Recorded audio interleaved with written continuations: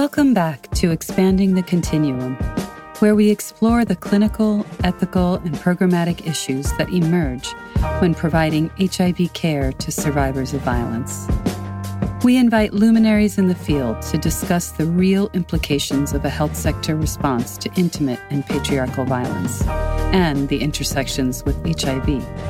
This podcast is brought to you by Futures Without Violence and the National Network to End Domestic Violence. Thanks for joining us.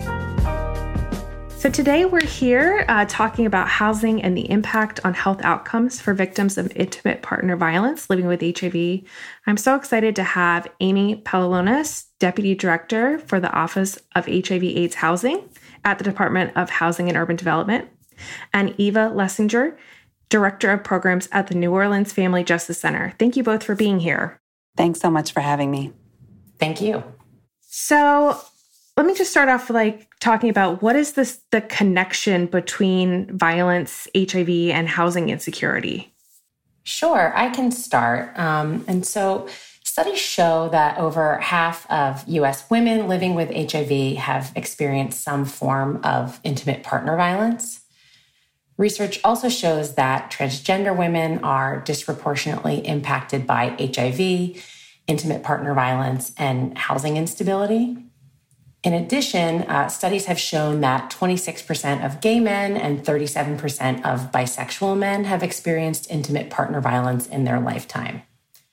We know that for people living with HIV, trauma, abuse, and housing instability and homelessness are all associated with poor HIV health outcomes and increased mortality.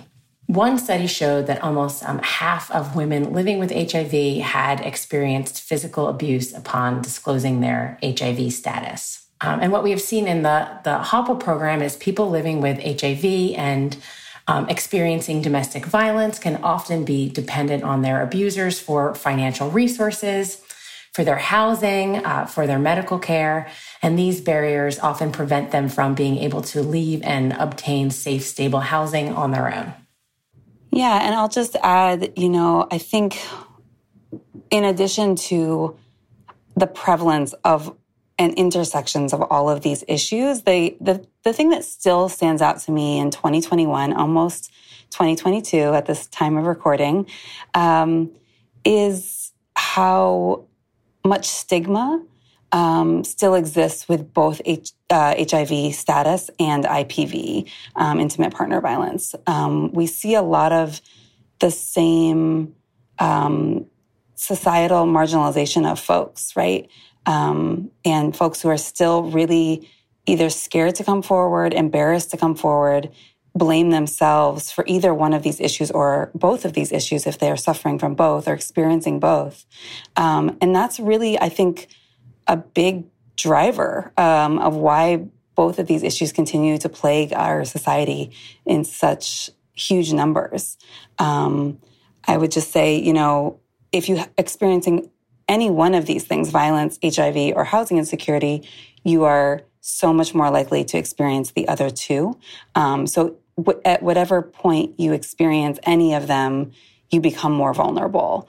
And so, that's really our task, I think, before us is to think about reducing the vulnerabilities, but in my mind, reducing the stigma of both of these experiences is the most important thing that we could be doing. Right. And how stigma is a challenge for folks that are seeking housing or trying to keep their housing. We know about all the discrimination that folks face with regards to working with a lot of landlords. We've seen how even with fair housing laws, how sometimes those play out and people lose their housing or are asked to trade sex for housing. But what are some of the other challenges that survivors and folks living with HIV face when seeking or keeping their housing? So I can speak to some of the challenges we've seen in the HOPWA program and particularly in the VAWA HOPWA demonstration that we're talking about today. Things that our LGBTQ plus survivors living with HIV are experiencing when they're seeking or trying to maintain their housing. And some of the challenges for those that those survivors face include that domestic violence housing programs and services often are only focused on serving cisgender women. And even if they are welcoming to all, staff are not always trained on LGBTQ plus domestic violence issues, or have staff that represent the LGBTQ plus populations working in their organization. So they may not feel comfortable accessing housing and services available through those agencies. Another thing that can pose a challenge for trans individuals specifically in finding housing is their ID card not matching their gender identity, which unfortunately can cause issues when renting with private landlords. And has already been mentioned, trans individuals also experience housing discrimination disproportionately and can feel like there are limited or no safe housing options in their community. Criminal history can also be a huge barrier, especially for many of the LGBTQ plus survivors, either because of coerced illegal acts or often when victims of domestic violence call the police, both the survivor and the perpetrator are arrested, which can lead to survivors not reaching out for help in violent situations, when they are regularly assumed to be the perpetrator. And also, I really just want to mention again, because it is still so important, HIV stigma and discrimination are still major issues facing people living with HIV specifically, and that can lead to being unlawfully denied or evicted from housing if their HIV status is disclosed to a landlord, either by the individual themselves, their abuser, or another party. Yeah, I think we saw all of those dynamics play out a lot that Amy mentioned, a lot of discrimination. Certainly, generally all of our survivors face issues of affordability, not having a lot of housing available to begin with. We just went through a hurricane down here, which lowered our housing stock even more. It's just people are getting priced out through gentrification. And, certainly all survivors have sometimes issues with their credit, not having income of their own, maybe due to the violence, or having a less income if they've left their partner. And certainly we have really low wages here in New Orleans. So just being able to maintain housing is hard for everyone, really. And then on top of it, all of those dynamics of the abuser sabotaging potentially the housing situation, making it really hard to have that safety, that stability that survivors so badly need. And on top of that, if you're living with HIV and needing access to care, needing transportation to care, and in Louisiana, criminalization of your HIV status, I think, is a really big problem. I'll just give one brief example of a client that we served through this program. We still have laws in our books, although they've been reformed slightly, which say, the intentional exposure laws. And that has really led to marginalization of folks living with HIV. We had a client who did not intentionally expose someone and yet nonetheless was convicted of doing such, exposing someone to HIV. And you're put on a sex offender registry if you're convicted. And that is a huge barrier to housing. Normally, we would never serve a sex offender, right? But because of this program, we have learned a lot more. And as Amy was saying, a lot of DV programs just aren't necessarily prepared or equipped to understand the breadth of unique challenges that people face. In this instance, it was a gay man who we've always, served. We've always been welcoming and affirming, and yet we weren't serving a lot of men, cis men or trans men, trans individuals in general. We started serving a lot more because of this project, which was fantastic. But he had a really hard time getting housing, being on the sex offender list for 15 years because of the HIV criminalization in our state. So there's just another layer of barriers on top of everything that you're going through as a survivor. It makes it really, really hard, again, to just have that stable, peaceful home that everybody deserves. Yeah, exactly. The layers of challenges just basically continue to create more and more barriers as they are layered upon each other, and not always realizing as intimate partner violence organizations some of the impact that those have on them that we're not really prepared to deal with or talk about. So I think this is a really good precursor to the rest of our conversation around the VAWA HOPWA project. But Amy, can you talk to me a little bit about the HOPWA program, or the Housing Opportunities for People with AIDS program? Sure. So HOPWA is managed by HUD's Office of HIV/AIDS Housing, which is the office within HUD that I work in. And HOPWA is the only federal program dedicated to the housing needs of people living with HIV and their families. Under the HOPWA program, HUD makes grants to cities, states, and nonprofit organizations to provide a range of housing assistance types and comprehensive supportive services aimed at improving housing stability and health outcomes for low-income people living with HIV. HOPWA is a national program. There are HOPWA programs in all 50 states, DC, Puerto Rico, and the U.S. Virgin Islands. And over 100,000 households receive housing assistance or supportive services under the HOPWA program annually.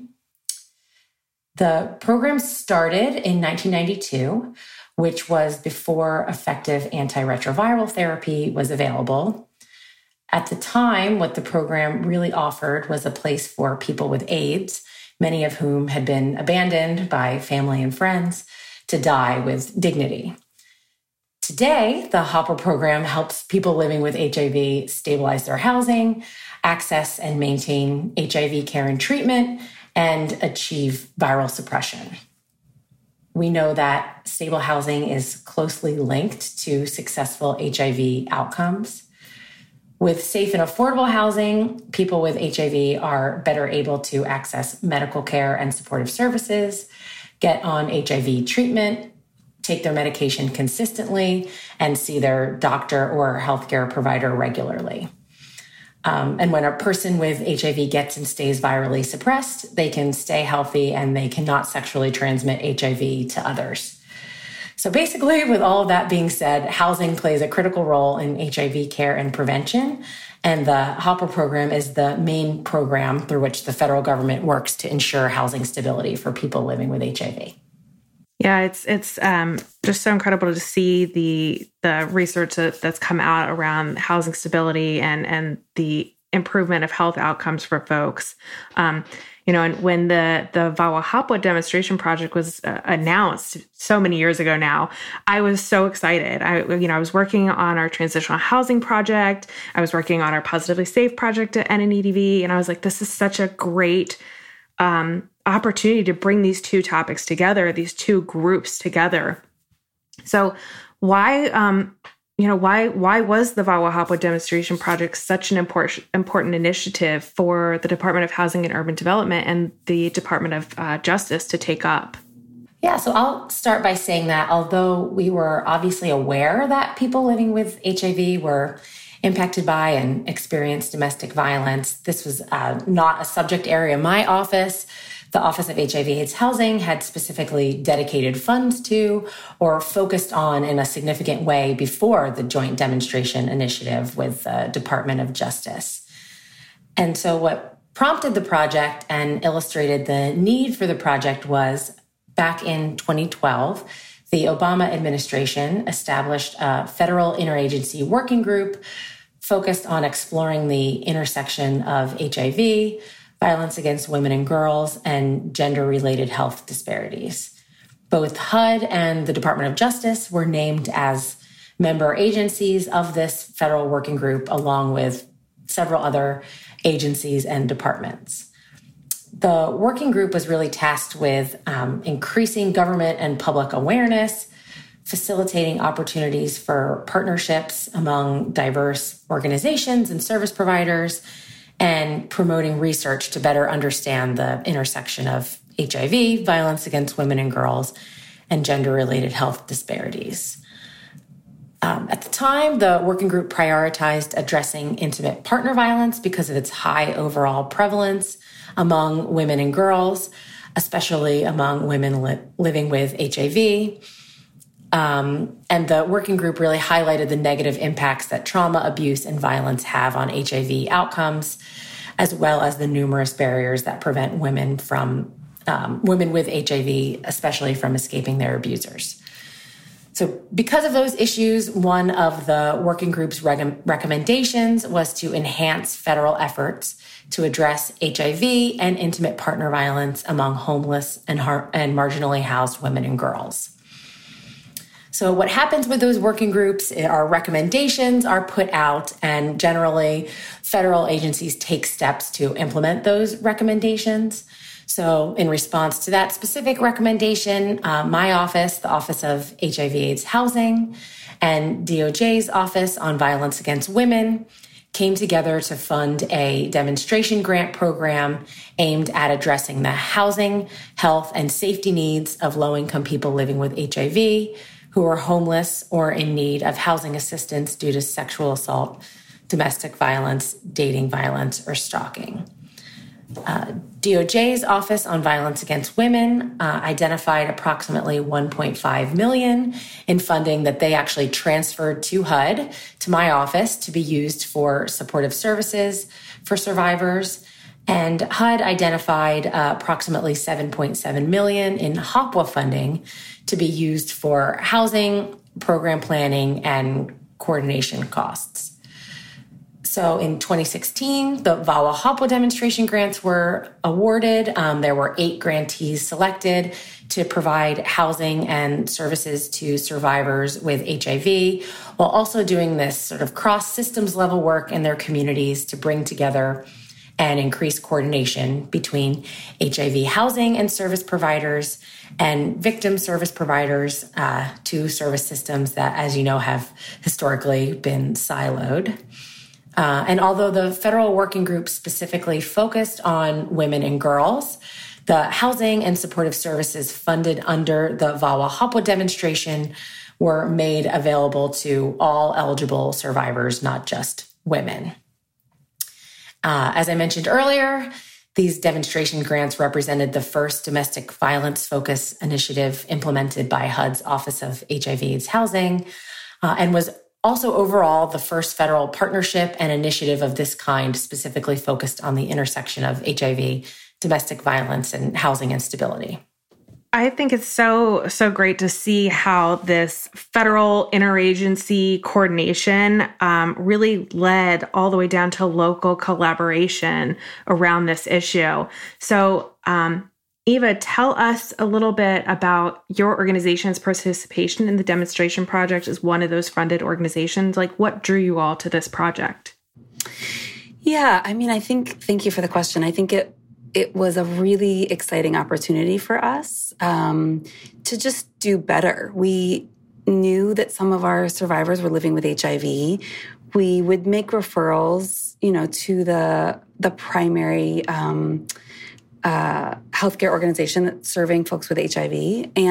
But we knew we could do better. We knew we could provide more. We knew that we needed to learn more and grow. We were always looking to kind of think more and more intersectionally about all the different ways in which survivors are living and experiencing abuse through all these different lenses and identities. And so we were really excited to work with Crescent Care, the HIV provider, on this grant. As I mentioned, they had always been a partner, but we really wanted to deepen that connection. And I think anybody who works with survivors knows that it's all about trust. It's all about whether or not folks believe that you are confidential, that you are safe, that you are really trauma-informed, that you're going to listen to them, that you're going to take them seriously. And so, our whole model is based on partnership because we know that different folks have that trust already built. And this was a great example of that. Crescent Care, the HIV provider, already has a lot of trust built with folks in a community that maybe wouldn't have come forward and wouldn't have otherwise come to us for the violence that they were experiencing. And so that's the biggest thing that drew us, right? I mean, of course, having the housing resources is always a draw because it's a huge need always in our community. And we have since added more and more housing resources and become part of the continuum of care. But at that time, we had very little resources. We had been working with what we got from OVW, that transitional housing program within the Department of Justice Office Against Violence Against Women. They had given us some transitional housing money.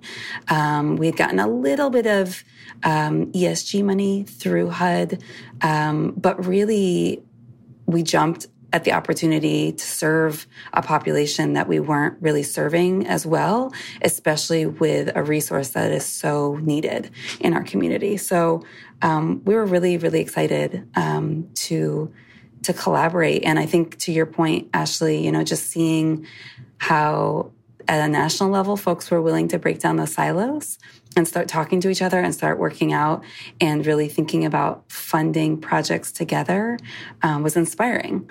And that learning, I think, continued both locally and at the top throughout the whole demonstration initiative.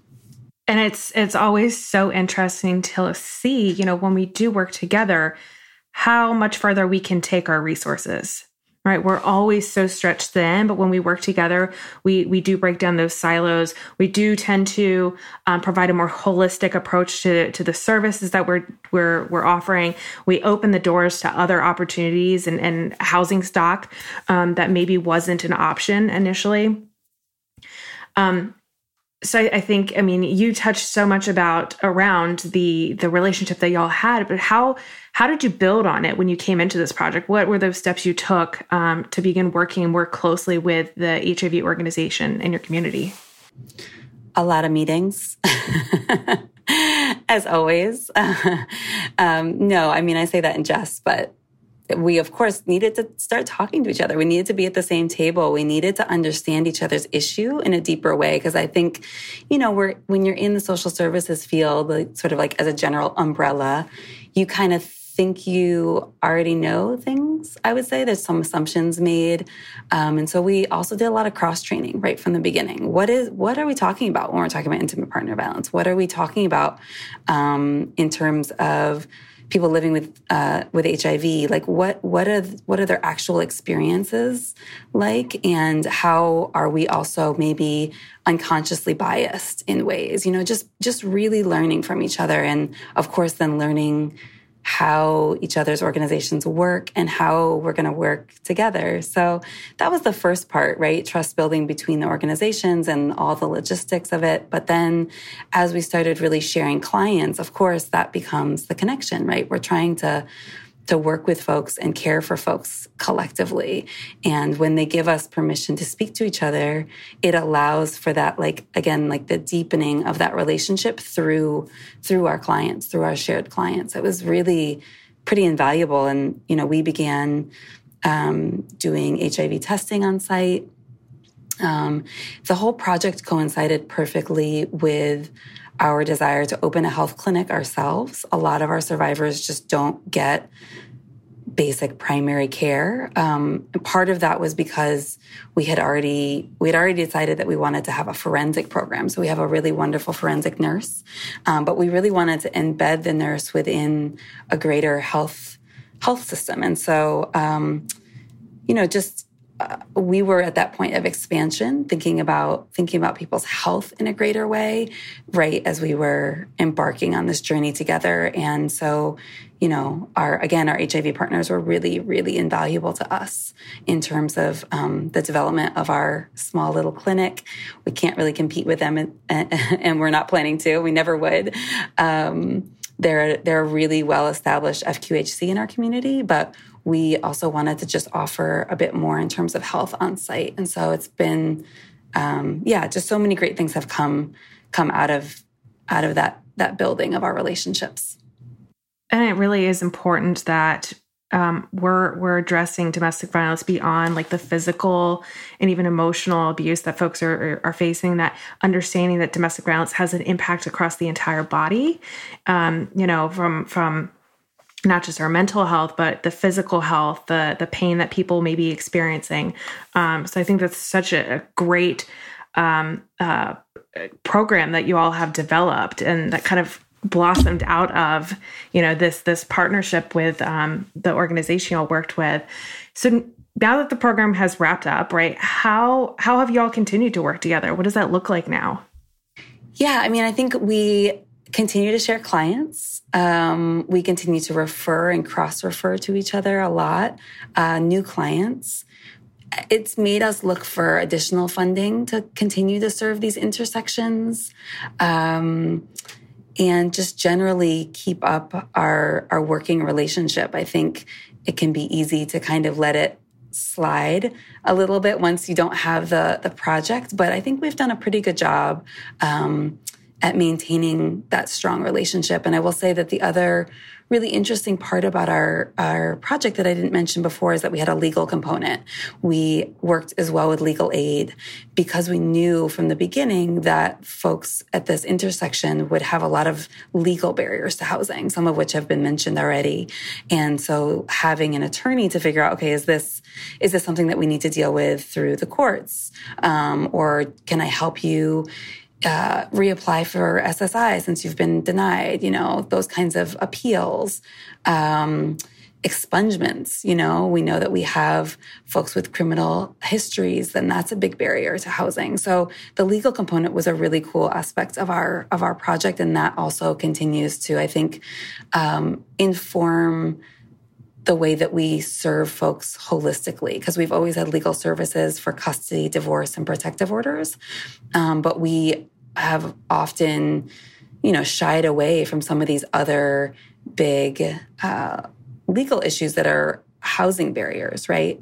And things like evictions in your past, or all kinds of legal barriers. I think that's another big part that's continued. Really, the awareness of each other's services and the awareness, again, of seeing our clients holistically has continued far beyond the initiative. Yeah, that's just, so great to hear that this has continued. I feel like you mentioned, so often, once that project ends, you're kind of like, it was so great to work with you. I hope to see you around. But really actively working towards maintaining that partnership is really such an important piece of holistic services for survivors, and just making sure that we're doing the best we can and supporting those that are accessing our services. But I think another really important piece of the work that we do is centered around like how we're partnering with survivors. So how in your project, how did you all partner with survivors and folks living with HIV?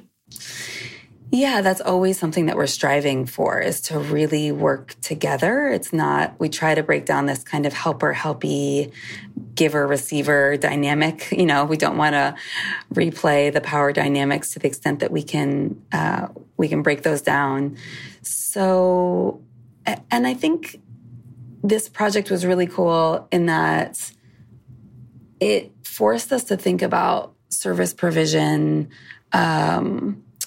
with just especially vulnerable and marginalized folks. Like some of the folks that came through our doors just needed a higher level of care. And I'll give you an example of like, we don't really tend to do home visits, right? It's just not something that we do for a lot of different reasons. And yet there were a few clients that just wouldn't be able to come to us, right? And most of that was because of physical disability. We had several clients that were really physically disabled, did not have reliable transportation, we had gotten them housed, but maybe still were suffering from abuse, from not just their abuser, their intimate partner, but often from other family members. And so we had to get really creative. I would say that's one way that I think we partnered well, is like when clients would give us permission to talk to each other, if a client got to our office, we would immediately call, for instance, the attorney and say, this client is here, come over now. And she would like sprint over to our office. Or we would go to people's homes. We didn't do it often, but I know it happened a few times because we just needed to. And so I think in this initiative, partnering meant really, truly meeting people where they were at. And really being open to hearing about all of their experiences, which is something I think we've always strived for. But again, we're doing it just in a new way. But consistently seeking feedback, asking folks to do surveys and focus groups, just give us their voice whenever they possibly could, to continue to help us improve. Right. And that survivor-driven services component is so important to the relationship building that you've talked about. You know, if we're going to build these relationships with survivors, especially after they've had, they've just left a terrible relationship and maybe they haven't had great relationships in the past, us giving them that power back, giving them their autonomy to kind of drive what they're accessing and how they're accessing, I think is such an important piece of doing this work well. And if I could just respond to that, I mean, I think the other thing is that we tend to get a little territorial sometimes, I think, in the services world. And so I think it has also helped us say, like, we're here for you. We want to work with you. And you don't have to, right? Nothing is ever mandatory. Nothing is ever prescribed. It's always going to be voluntary. And there were a few clients that, yes, they did want to come and talk to us, but ultimately they wanted to just continue their relationship with Crescent Care, the HIV provider. And we couldn't take that personally. We had to figure out a way to support the other providers in caring for that person, or vice versa. There were people that came to us first and disclosed their HIV status as being positive, who, we would make sure to get connected to care and would work together and would access the housing resources through the HIV provider, but ultimately wanted to just talk to us and not really open up about their situation. And that's okay. I think that's another really important thing is I think we all kind of want to own things sometimes, or be the decision maker. And these types of collaborations really force us to step back and say, no, what is best for the survivor here? What do they need in order to get to where they want to be? Yes, absolutely. And just understanding that, especially when people are coming into our programs, that they may not want to talk to us, and that's fine. They may literally just need a safe place to lay their head, and come 2 months into the program, they may say, okay, I'm ready. Because for some folks, they need that opportunity to process, that time to heal. And I think that's so important to recognize. And again, just allowing the survivor to kind of drive the process through the programming, understanding that they're the expert in their life. So I think that's so great. I also recognize that, for some folks, that can be a challenge, just trying to figure out those dynamics for folks. And you've touched on so many of the benefits of the collaboration, not only with the Crescent Care, but also with working with survivors. But, maybe you both can answer this.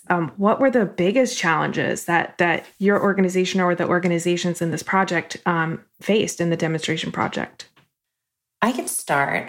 I will say overall, a big challenge for all of the organizations was implementing 2 different grants under one demonstration project. So each of the grantees received 2 different grants, a DOJ grant and a HUD grant. And, although they were being implemented together as one demonstration project to serve the same population, the pots of money still came with 2 different sets of requirements. And an example of this, some of the organizations faced some challenges around confidentiality requirements and information disclosure. So confidentiality is an important tenet of the HOPWA program, and HIV housing providers are required to implement measures and safeguards to protect HIV status.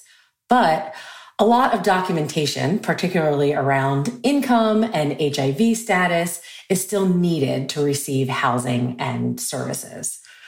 On the DV services side, we found, obviously that survivor confidentiality is essential, and documentation of this kind is not required and maintained in the same manner. And so sort of finding a middle ground to ensure clients were eligible for housing and services and that eligibility was documented in an acceptable way was a challenge for some of the projects in the demonstration. The partners really had to think through how information was collected and how referrals were made to fulfill the requirements of both funding streams while not putting survivor confidentiality at risk.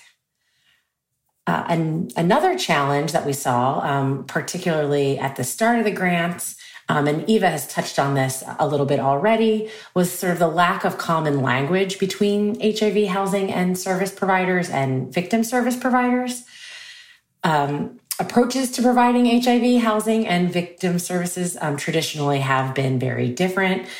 We've found that the victim service providers typically followed the client's lead on providing personal information and identifying needed services, while the HIV housing providers, had these questions that they needed to ask and information they needed to collect to establish eligibility. And I'll say they often weren't always collecting that information in a trauma-informed way that I think we saw some success in changing that under this demonstration, but that was definitely sort of a challenge in working through. And finally, as has already also been mentioned, another big challenge was the limited availability of safe, affordable housing. Housing is unaffordable for low-income people everywhere, and all of our sites express this challenge from upstate New York, and as Eva mentioned, in New Orleans, and also to San Jose, California. Really, all of the sites experienced this challenge, and the lack of affordable housing also just made it really difficult for clients to find safe housing in areas that worked for them. Yeah, I would say from our part, definitely the confidentiality and data sharing between the two was really tricky. We always, need to get a lot of informed consent from clients and really specific consents from them. And we also want to get them housed and whatever that takes. So the confidentiality piece was tough in the beginning. I think also, as Amy mentioned, just learning to really talk about HIV status in a trauma-informed way and without forcing the issue. We don't really require anything right off the bat at intake. We try to cover as much as we can as far as questions and demographics and all that good stuff. But if somebody is coming in for a restraining order because they had a horrible physical incident the night before, we may not get into their, sexual health.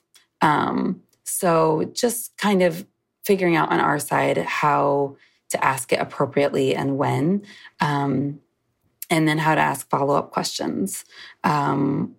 More so what we found in New Orleans was that there were already a ton of folks working with the HIV provider who then had disclosed intimate partner violence. And what we found, which was a little tricky, was that a lot of them I don't know the percentage, but a huge percentage at some point had experienced intimate partner violence. A lot of them had been in the past and had kind of contributed to housing instability or had contributed to poor health outcomes. And that was really like a critical piece of their story, but maybe weren't like fleeing domestic violence in this like traditional sense that we set up our programs sometimes for in terms of housing. Like, are you fleeing right now?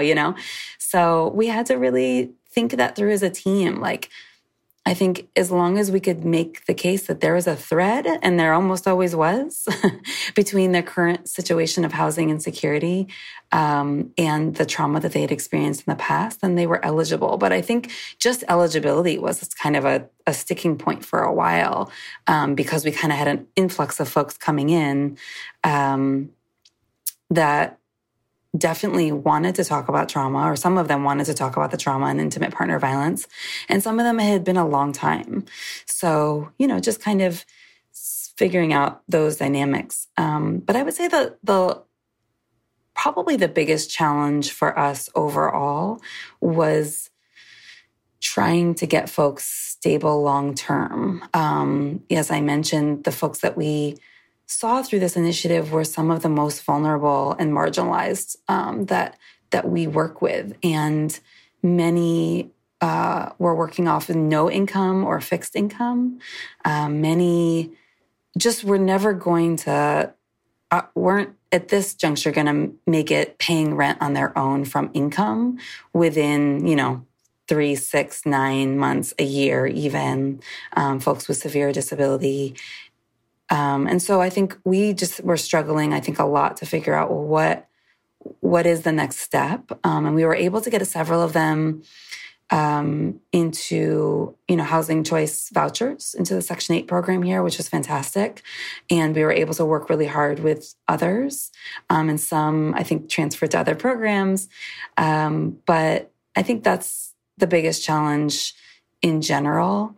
With our housing programs, and particularly with this project too, is just recognizing that it takes a very long time for folks to get through what they've experienced, right? The trauma, the pain, the violence.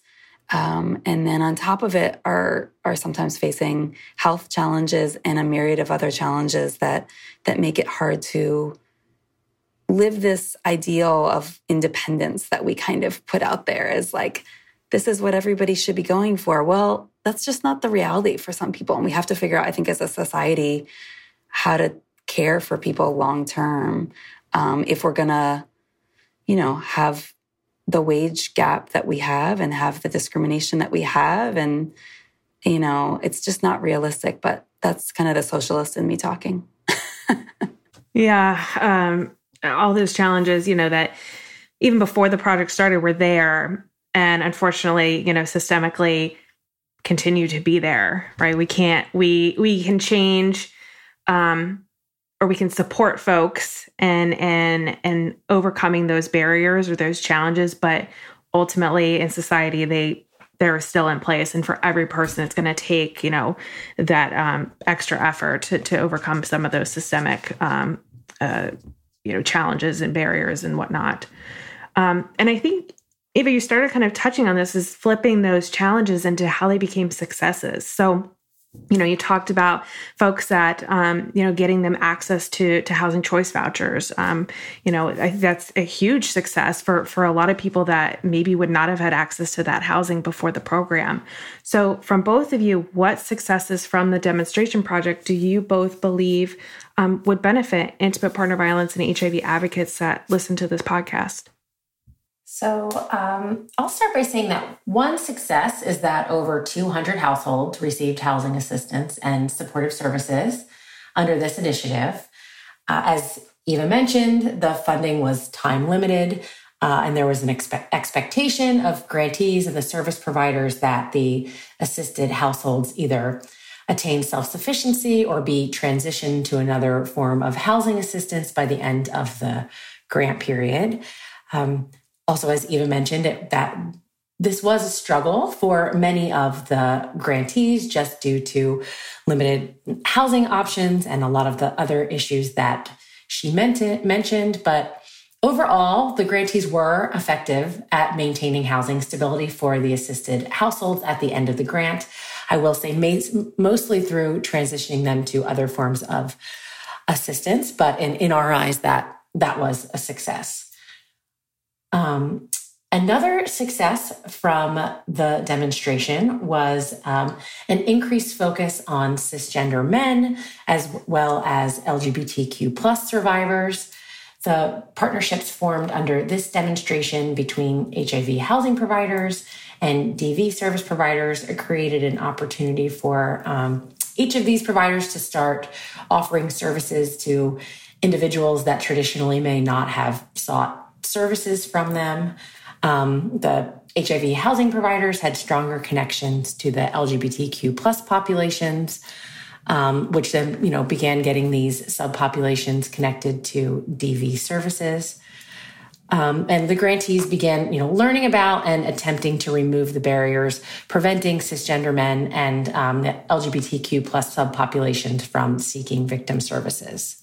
And finally, another success, and Eva touched on this earlier, but was the cross-training that the agencies implemented. I feel like they did a wonderful job of hosting these cross-agency trainings and sort of being in consistent communication with each other and really talking to each other about HIV and IPV and the different, issues and needs of clients associated with those. And each of the projects took time to, attempt to break down silos and improve client services through training.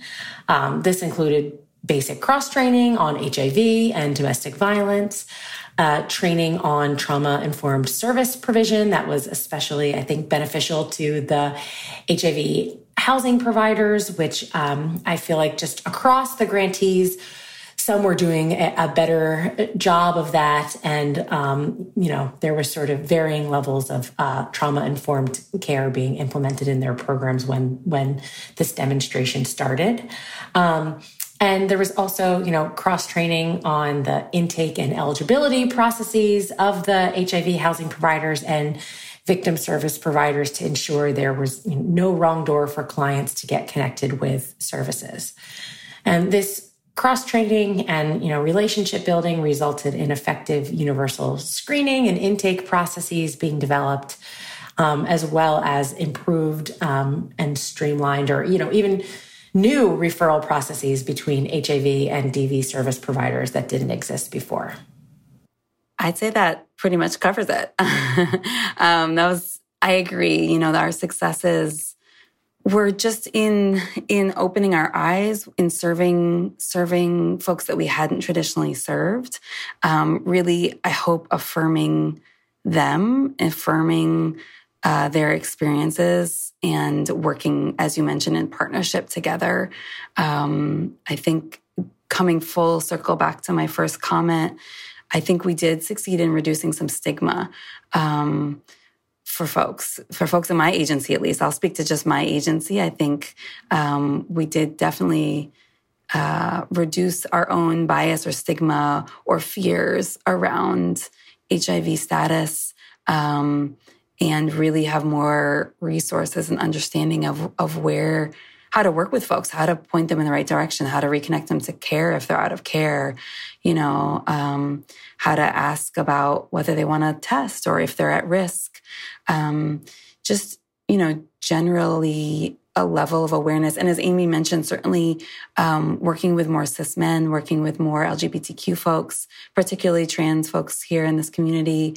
We know, as I think Amy mentioned early on, just the level of intimate partner violence and violence overall that the trans community faces here in New Orleans is really high and across the whole country. So certainly helping to build a better relationship, more trust, build those bridges with folks that maybe wouldn't have come to seek our services otherwise, making them feel really welcome and affirmed in their entire lived experience here, I hope, is the biggest success really that we can offer is helping folks living at this intersection to recognize that they're not alone, that there are folks in multiple agencies that they can work with to meet their needs, that their voice matters, that it's powerful. And we still have growing and learning to do, but I think we were really successful in a lot of different ways, on all different levels in terms of service provision, in terms of our internal landscapes and understanding, in terms of our collaboration across agencies. And then, of course, stepping back even further on a national level, I think we all knew before the demonstration initiative that the issue was a big one, and that we could work together better and more successfully in collaboration. And so the initiative really proved that. I love the point you made with regards to growing and learning and whatnot, and just realizing it doesn't stop here, right? Just because the project's over doesn't mean we don't have more to learn, more folks to talk to, more collaborations to happen. That this is evolving over time, right? We're continuously learning, we're continuously meeting new people and hearing those different experiences.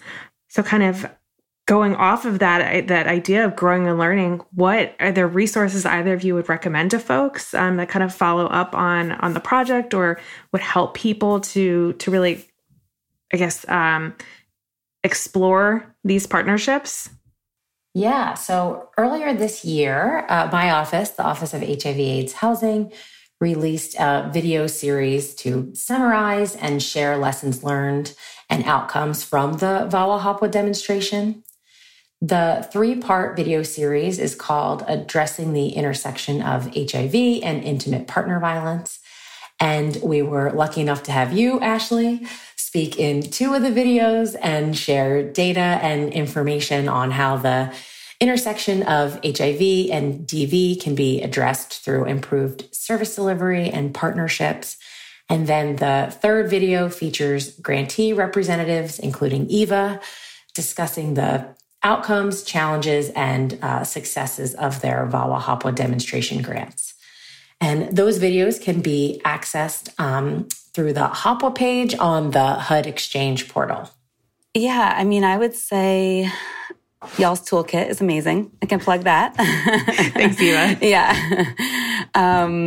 But for all the service, survivor services folks listening, I would just recommend starting the conversation locally. Right? There's someone in your community, even if you don't have, a big FQHC or a big HIV provider, there are folks in your community that are working on this issue. I guarantee it. And so really the best thing to do is to reach out to them.